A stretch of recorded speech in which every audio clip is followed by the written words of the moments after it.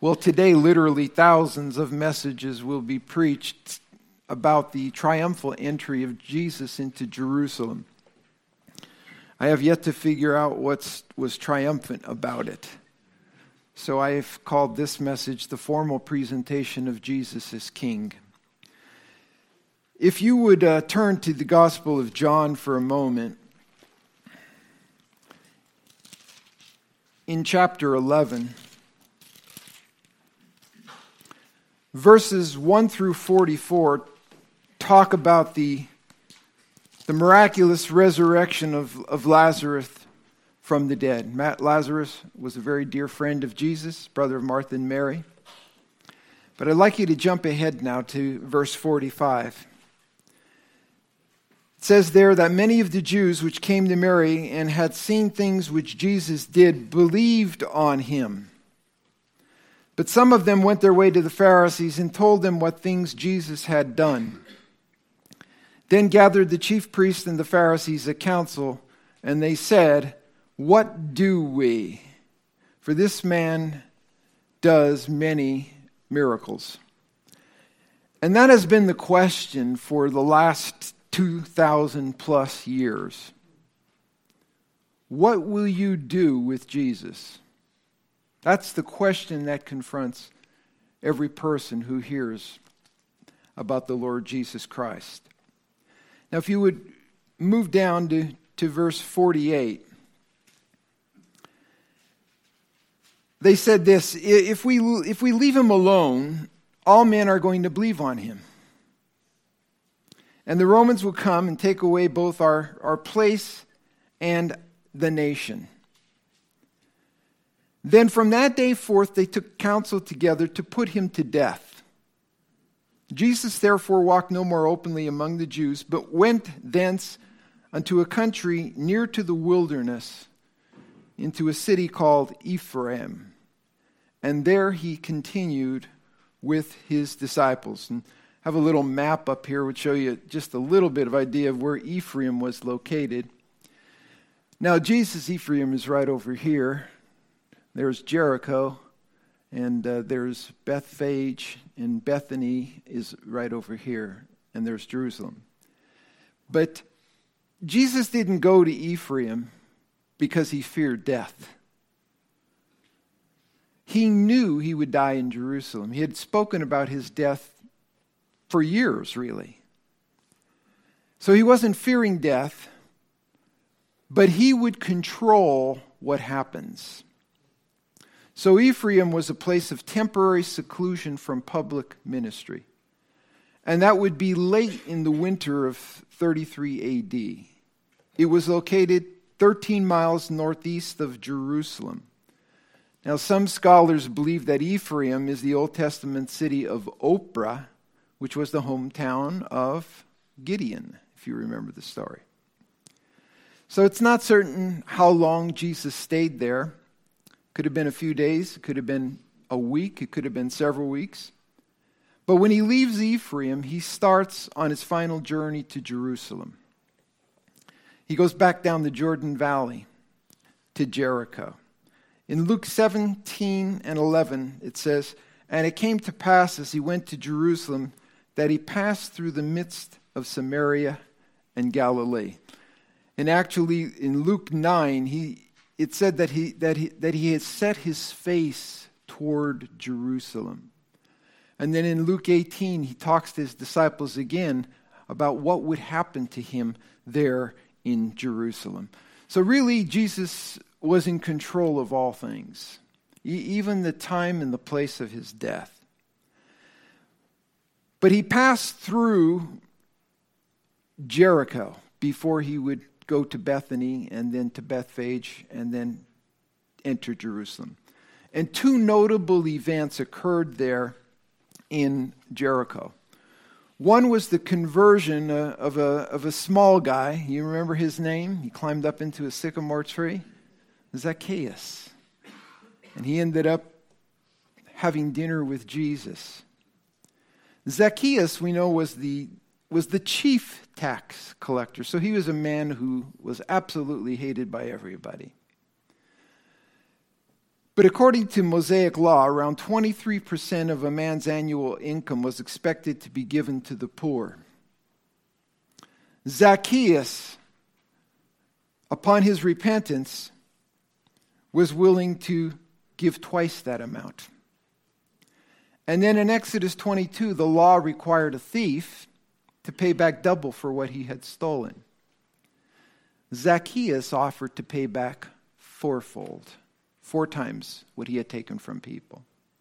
So unlike the rich young ruler who would not part with his wealth to follow Jesus, the heart of Zacchaeus was truly changed. So we see in that man a picture of genuine repentance. And then another notable event occurred there, and that was the healing of 2 blind men in Mark chapter 10, verses 46 through 52. One of them was named, and his name was Bartimaeus. Remember, he was crying out, "Son of David, have mercy on me. Have mercy upon me." And Jesus came to him, or they brought him to Jesus, and Jesus says, "What do you want me to do for you?" And he said, "Lord, that I could see."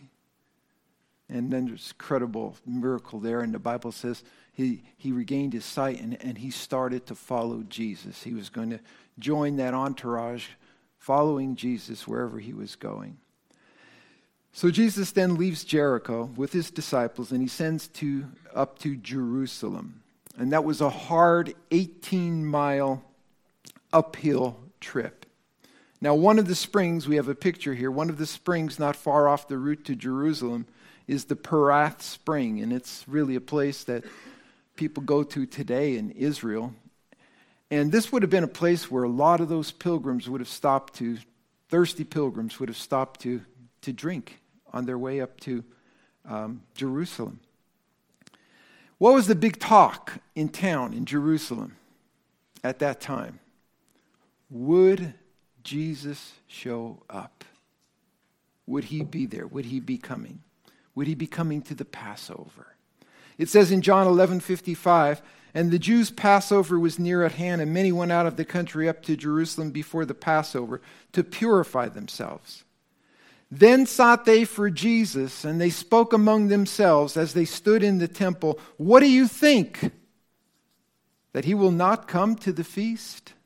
Now Jesus, because of this tremendous miracle-working ministry, he had attracted a large crowd of people. And actually, when he was leaving Ephraim and going down to Jerusalem, he probably did it incognito. He probably joined that band of pilgrims that would be coming down from Galilee to the Passover and hid himself probably as best as he could among them. But he had a tremendous following at this time. So from Jericho, he goes to Bethany. And he spends the night there. Now, this would have probably been Friday night, and he spent Saturday night there in Bethany. And something notable happened there in Bethany. And that was the anointing of Jesus by Mary. So in John chapter 12, it says this. You can look in your scriptures. "Then 6 days before the Passover, Jesus came to Bethany, where Lazarus was, who had been dead, whom he raised from the dead. There they made him a supper, and Martha served, but Lazarus was one of them that sat at the table with him. Then took Mary a pound of ointment of spikenard, very costly, and anointed the feet of Jesus, and wiped his feet with her hair." This is a remarkable scene. It says that the whole house was filled with the odor of this ointment. It was very costly. It would have been the equivalent of several hundred days' wages for an ordinary laborer at that time. Then said one of his disciples, Judas Iscariot, Simon's son, who should betray him, "Why was not this ointment sold for 300 pence and given to the poor?" And this he said not because he cared for the poor, but because he was a thief.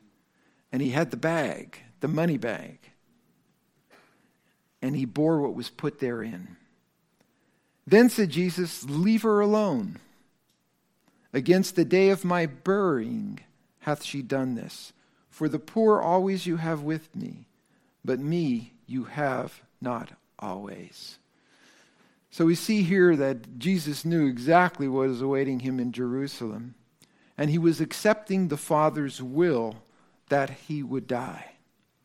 Now, the raising of Lazarus was the straw that broke the proverbial camel's back as far as the chief priests and the Sadducees and the religious authorities were concerned. Following that miracle, because of his tremendous popularity, they issued a death sentence on Jesus without any trial. So it was just a matter of carrying it out. But it was interesting in that story that Mary, Blessed Mary, really, she knew what the disciples didn't, that Jesus was going to die. And it says there in John, it says that many of the people therefore knew that he was there, and they came not for Jesus' sake only, but that they might see Lazarus also, whom he raised from the dead. But the chief priests consulted that they might put Lazarus also to death. So not only get rid of Jesus, but get rid of Lazarus, because no doubt he would be telling everybody about what Jesus had done for him. Now the Passover was celebrated on the 14th of Nisan. That's the Jewish month of Nisan, which would be equivalent to our April, which meant that Jesus was in Bethany on the 9th, 6 days before Passover, and he entered Jerusalem on the 10th. It's interesting that some people work this out and they put it on Monday. I remember Doug Bookman said that one of his favorite teachers, Harold Honer, did that with his chronology, and he says, but who ever heard of a Palm Monday, right? It just doesn't sound right, and it actually doesn't work out right. So he goes to Bethany, and here's a picture of Bethany. The name Bethany means house of figs. And there's a Roman Catholic church over on the left there, and a Greek Orthodox church over on the right. And the tomb of Lazarus is located there as well. A lot of pilgrims go there. So Bethany was the house of figs. It was on the south side of the Mount of Olives, probably 1.5 to 2 miles from Jerusalem. All 4 of the gospel writers record Christ's entry into Jerusalem on that Palm Sunday. Matthew chapter 21, Mark chapter 11, Luke 19, and John 12. And that's really pretty rare for all 4 gospels to record an event. They do some with the miracles of Christ, I think the miracle of the loaves and the fishes. But Mark and Luke make it evident that this was Christ's official presentation to Israel of her long-promised king. Zechariah chapter 9, verse 9. "Rejoice greatly, O daughter of Zion. Shout, O daughter of Jerusalem. Behold, thy king cometh unto thee. He is just and having salvation, lowly and riding upon an ass, and upon a colt, the foal of an ass." A donkey, not a mule, but a donkey, a beast of burden. Now I said that Bethany was located to the south of Jerusalem, Mount of Olives, and Bethphage, which was called the house of ripe figs, was located to the west, on the western side. It was actually really an extension of the city of Jerusalem at that time. Now, what many people did not recognize in this event was that it was not only the presentation of Israel's king, but it was the king's rejection of them, the beginning of his rejection of them. A great multitude of people, just imagine this. He met them there in Bethphage. You know how Jesus worked out all the details and told the disciples to go, and he's going to find this man with a donkey there, and they're going to unloose this donkey, and then these people are going to say to him, "Well, what are you doing? What are you doing?" And the master has need of him. And then no questions asked. Some people think, it sounds like Jesus, kind of prearranged this. I don't think so. I don't think so. Jesus was evidently controlling all things. We know that. He was in charge of his own destiny. But in his foreknowledge, he knew exactly what would take place there. He was the Lord of all. And he was doing this, just to bring about, in a sense, his own death. So these people greeted him as he made his way into the city from Bethany. Matthew chapter 21, verse 10, it says this, "And when he was come into Jerusalem, all the city was moved, saying, 'Who is this?'" Again, that question. What are you going to do with him? What do we do with this man? Who is this man? Same questions people are asking today. And the multitude said, "This is Jesus, the prophet of Nazareth of Galilee." Well, Matthew said there that the whole city was moved, which was a big problem for the Jewish leadership. Because, think about it. It appeared to be that a sedition against Rome was brewing, and Jesus was at the head of it.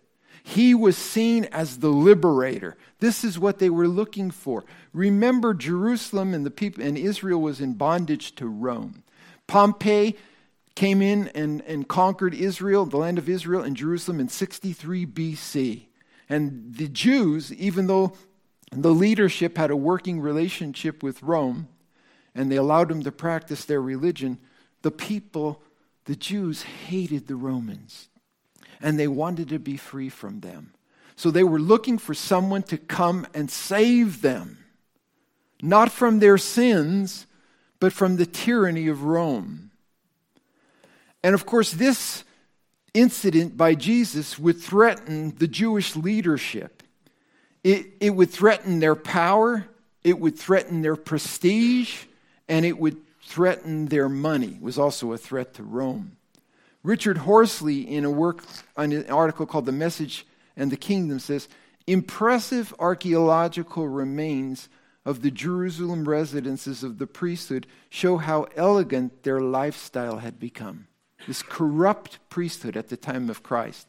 In spacious structures called mansions by the archaeologists who uncovered them in the 1970s, we get a glimpse of a lavish lifestyle. Mosaic floored reception rooms, dining rooms with elaborate painted and carved stucco wall decorations, with a wealth of fine tableware, glassware, carved stone tops, gold, and other interior furnishings and elegant items. They were rich. They were profiting off the people. And this was a threat to them. This man, Jesus, the crowd was following him. And we all know what Jesus had to say about the Pharisees and the hypocrisy of the Pharisees. So it's really no wonder when you consider that lifestyle why Jesus condemned them as hypocrites. He said that they were whited sepulchres. They were whited on the outside, but inside they were full of dead men's bones. And at the time of the Passover, literally, they would take like a chalk type of a paint, and they would paint the tombstones, the tombs at that time. So make everything look good. And that's what Jesus was referring to. You're just like those whited sepulchres, tombs. On the outside, they look good, but what's inside? Dead men's bones. And look, people can look very religious. They could appear to be very good, but inside, they're corrupt. They're corrupt. So people today, the same way. Just a lot of corruption, even in the world of religion, so to speak. I was telling a couple yesterday or Friday that I had a guy come out the other day to give me an estimate for a job that I was getting done.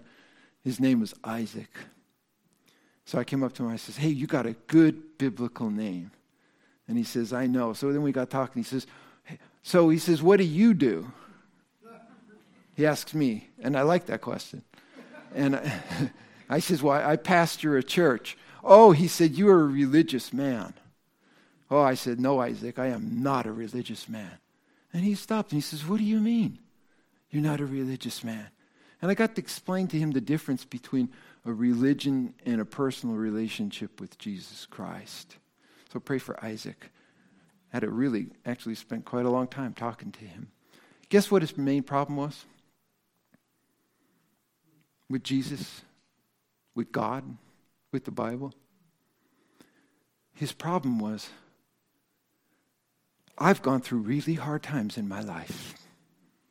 And I look at what's happening in the world today and the Ukraine and the suffering, and I say to myself, if there's God, why doesn't he do something? Why doesn't he do something about the evil in this world and the bad people in this world? And I stopped him and I said, Isaac, what would he do with you? And it got his attention. Because he gave me a chance to tell him about Isaiah 64:6. All our righteousness is as filthy rags, and the difference between a holy God and sinful men. And then why Jesus came. Why Jesus came. So John 12, verse 12. On the next day, this would have been Sunday, many people that were come to the feast when they heard that Jesus was coming to Jerusalem, as his entourage leaves Bethphage, took branches of palm trees and went forth to meet him and cried, Hosanna, which means what? Save now. Blessed is the King of Israel that cometh in the name of the Lord. And Jesus, when he had found a young ass, sat thereon as it is written, Fear not, daughter of Zion, behold, thy king cometh, sitting on an ass's colt.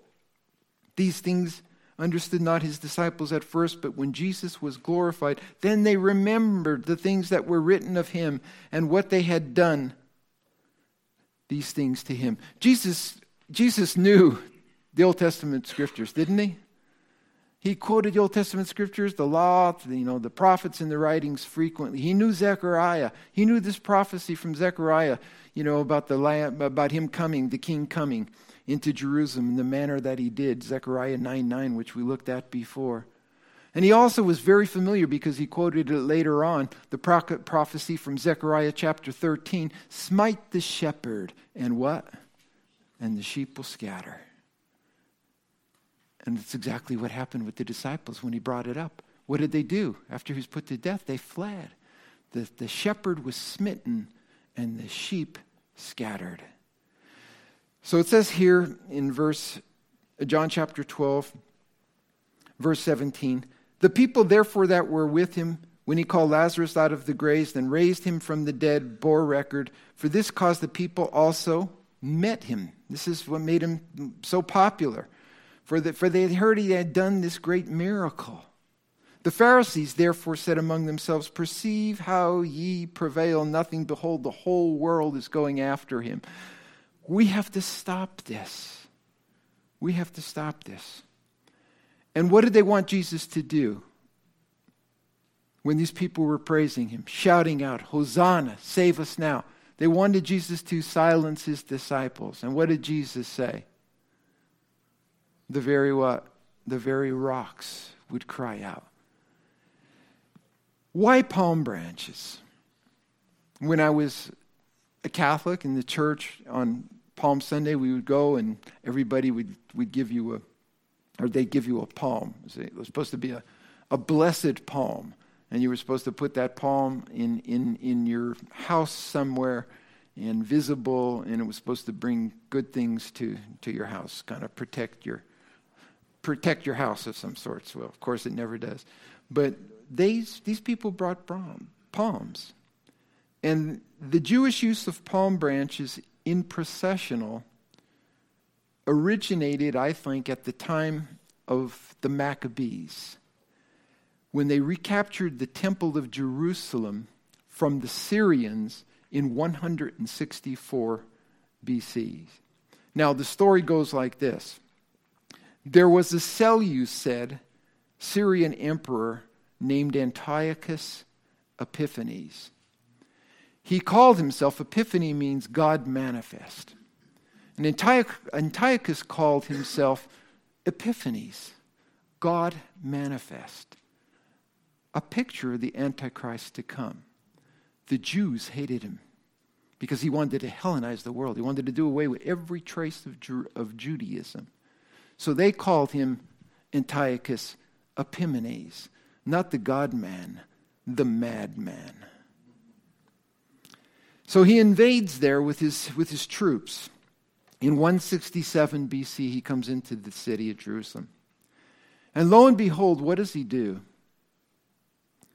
He kills a pig And he sacrifices that pig on the altar in Jerusalem, thoroughly desecrating the altar, showing utter contempt for the God of Israel.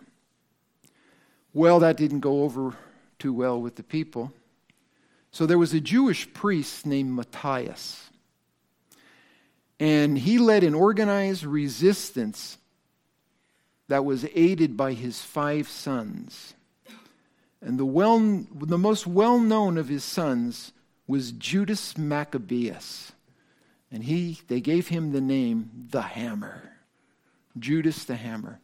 So he led this revolt against Antiochus, and he was successful. And the Jews retook Jerusalem, and they retook the temple grounds in 164 BC. And what the story says is that they lit the holy lamp, the Jewish menorah. You all know what a menorah is. But the menorah only had enough oil for one night. So the story goes that miraculously the lamp stayed lit for 8 days until they could procure more oil for the holy menorah. Now, this story is not recorded in the scripture, but it is recorded in the apocryphal books of the Maccabees, 1st and 2nd Maccabees, 2nd Maccabees in particular. Apocrypha means hidden. The 2 books of the Maccabees are not inspired scripture, but they have some just really valuable history in it, including this time, which we don't have record of. So it says, and I'm going to read this to you from 2 Maccabees chapter 10, verse 1. When Maccabees and his companions under the Lord's leadership had recovered the temple in the city, which I just told you about, they destroyed the altars erected by the foreigners in the marketplace. Those were altars to pagan gods. And their sacred shrines, they tore them down. After purifying the temple, because it had been desecrated by this pig that was sacrificed on the altar, they made another altar, a new altar. Then with fire struck from flint, they offered sacrifices for the first time in 2 years. They burned incense and they lit the lamps. They also set out the showbread. And when they had done this, they prostrated themselves and begged the Lord that he might never again allow such misfortunes, and that if any should sin at any time, he would chastise them with moderation and not hand them over to the blasphemous and barbarous Gentiles, because they saw this as a judgment on the nation for their sins. So then this record goes on the anniversary of the day on which the temple had been profaned by the foreigners, that is the 25th day of the month Kislev, the purification of the temple took place. Well, what did the Jews do? They kept 8 festival days, days of rejoicing, in the manner of the Feast of Shelters, Booths, remembering not long before, at the time of the Feast of Booths, that they had been living in the mountains and caverns like wild beasts. But here's the part that I wanted to get to, which is tied in, I think, with this significance of the palms on Palm Sunday. Then carrying thyruses, I don't know what that is, leafy boughs, and palms, they offered hymns to him who had brought the cleansing of his own holy place to a happy outcome. So here you go. After their liberation from the desecration of Antiochus, the madman, they waved palms, palm branches. Really was symbolism of the liberation that they had experienced. So it's no accident that the people waved palms when Jesus entered the city of Jerusalem. It was a symbol of rejoicing, was a symbol of liberation. They thought that Jesus was going to liberate Jerusalem again from the control of the Romans this time, not the Syrians. So that's why all the praise upon Christ's entry into the city. What were these people doing? Stop and think about it. This wasn't a religious celebration. This was not a religious celebration. They were proclaiming their nationalistic pride and their desire to be free of Roman rule.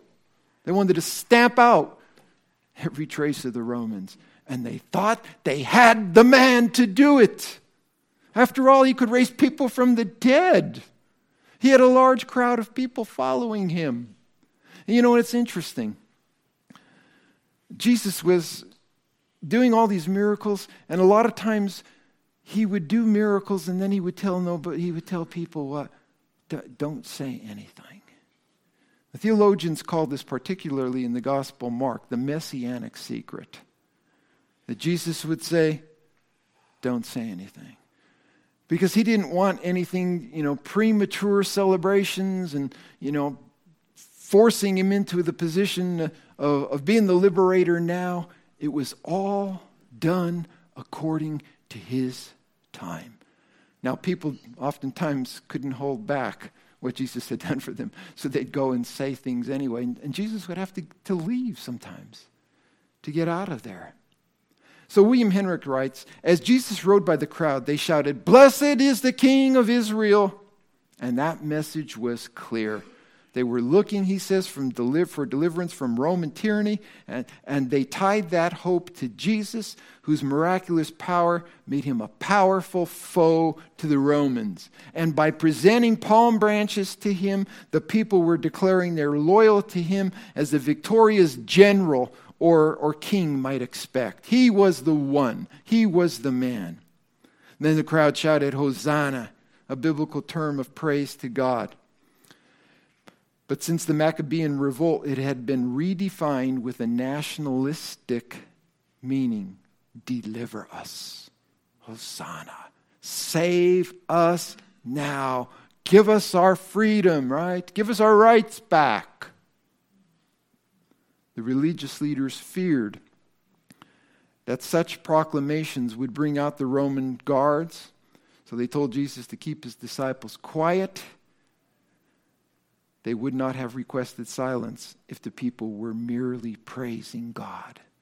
They knew exactly what was going on at that time. Professor Hunter remarks, Jesus deliberately, because remember we said he was in total control of all things. He deliberately acted out the prophecy of Zechariah 9:9. And by his action on that day, riding on this donkey into the city of Jerusalem, he proclaimed in the very home and heart of Israel that he was the Messiah.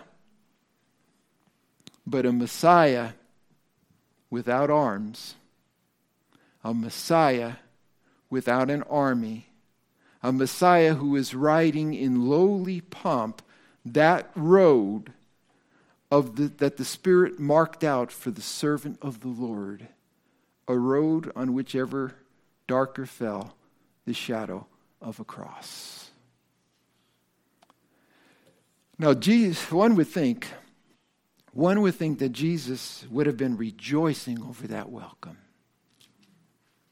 But he didn't. He didn't. As a matter of fact, in Luke chapter 19, right after that, here's what it says. And when he was come near, he beheld the city. He looked upon the city of Jerusalem, and he wept over it.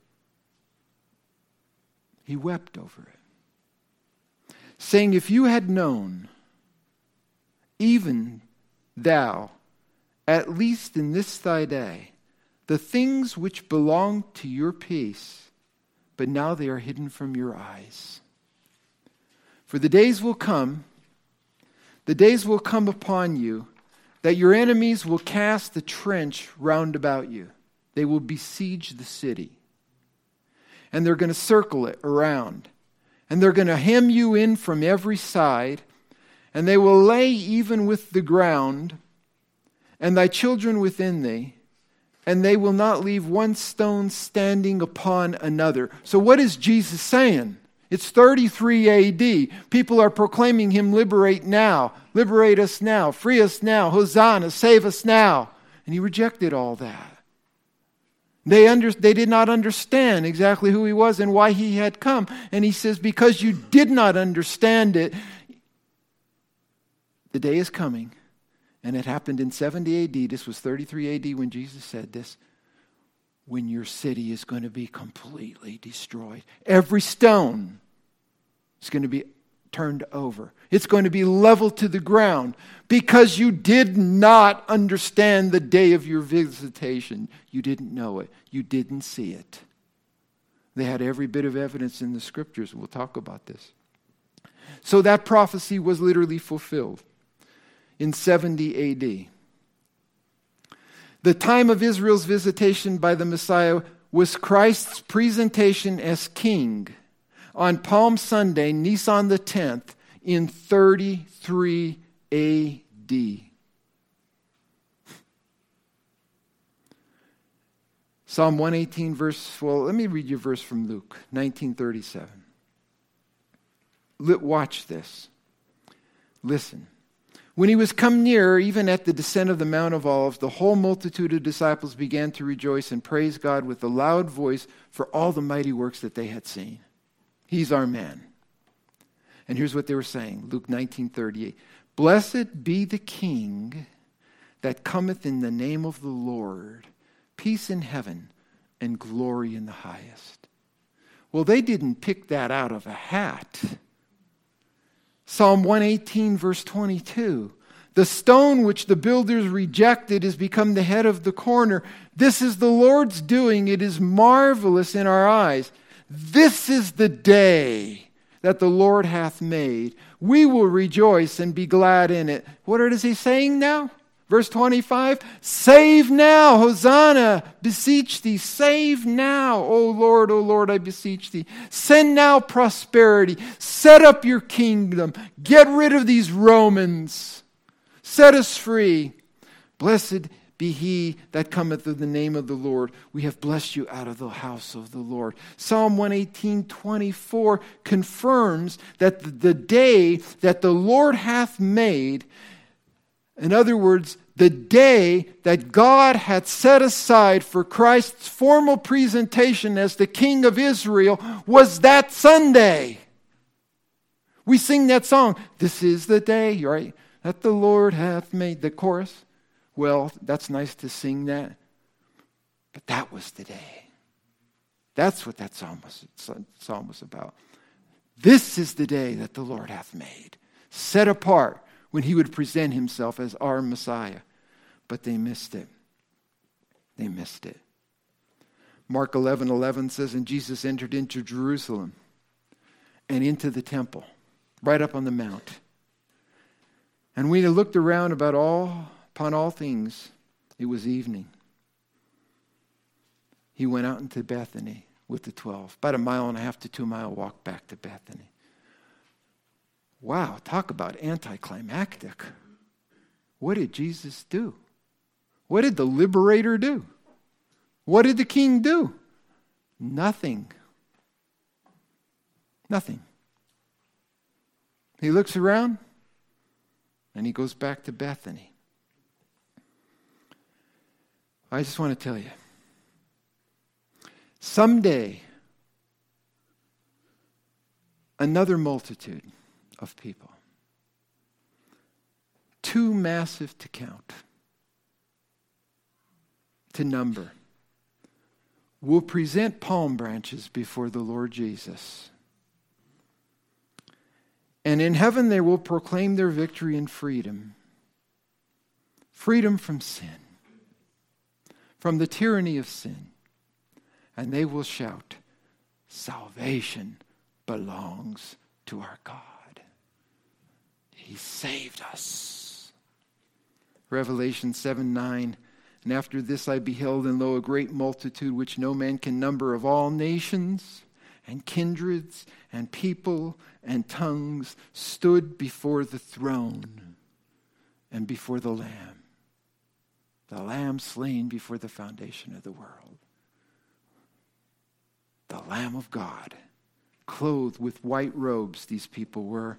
And what does it say? Palms in their hands. Palms in their hands. And cried with a loud voice, saying, salvation to our God, which sits upon the throne, and unto the Lamb.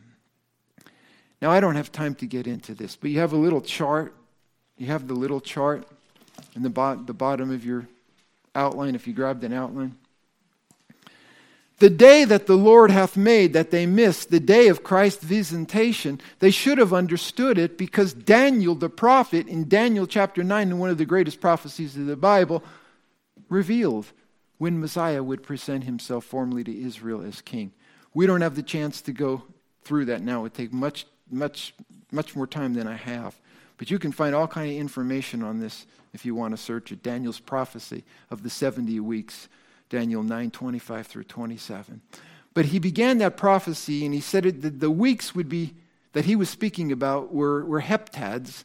In the Hebrew, there were weeks of years, and there would be 7 years, and then there would be 62 years, which means that there would be 49 years, and then 434 years from the time that a decree, the starting point would be a decree to rebuild Jerusalem. Now you need to understand that a city was not considered rebuilt. You can have the temple, but it was not considered rebuilt until the walls of the city were in place. So that decree went out by Artaxerxes Longimanus, and that was on the date there, 444 BC. And then that was the 7-year period there which began that. And then the 62 sevens or 434 years would follow after that, and those would be troubling times for Israel, would continue in Israel. The first part of the decree ends with the completion of the temple walls, the 49 years.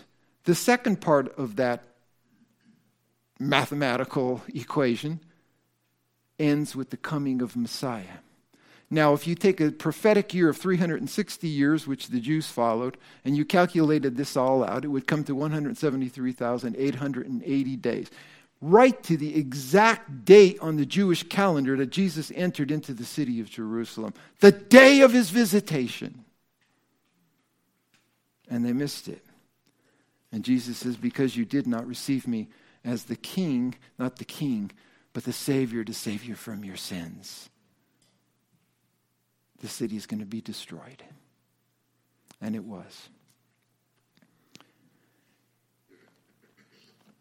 The disappointment that Jesus didn't liberate them, the disappointment that followed Sunday, led to dissatisfaction. A few days he would be arrested. People would be calling out for his death. Give us Barabbas. We have no king but Caesar. They would reject him. Not all of them. But he'd be put to death as a common criminal. So here's how I want to end this morning. Jesus didn't meet their expectations.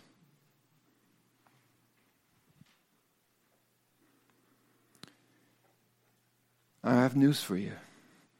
He didn't come to meet yours either. Life is hard. Just like Isaac said to me, why all this trouble?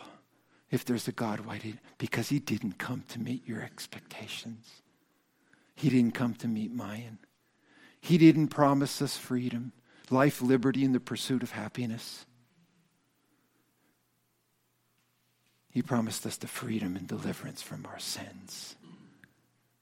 And that took his death upon the cross. So does being a Christian mean victory now? No. No. It's not a battle for our rights and our liberation. It's not about victory now. Does it mean that God is going to defeat his enemies now? Jesus says, they persecuted me, they will also persecute you. Does it mean that God is going to defend his enemies now?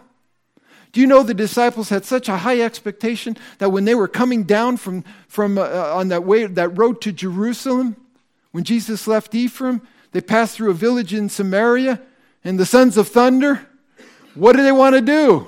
Wow, we're going to Jerusalem. The party's going to begin. The king is coming. We're going to be liberated. Lord, let's start the fireworks now. Send fire down from heaven and burn up these Samaritans because they're rejecting you. That's nationalism.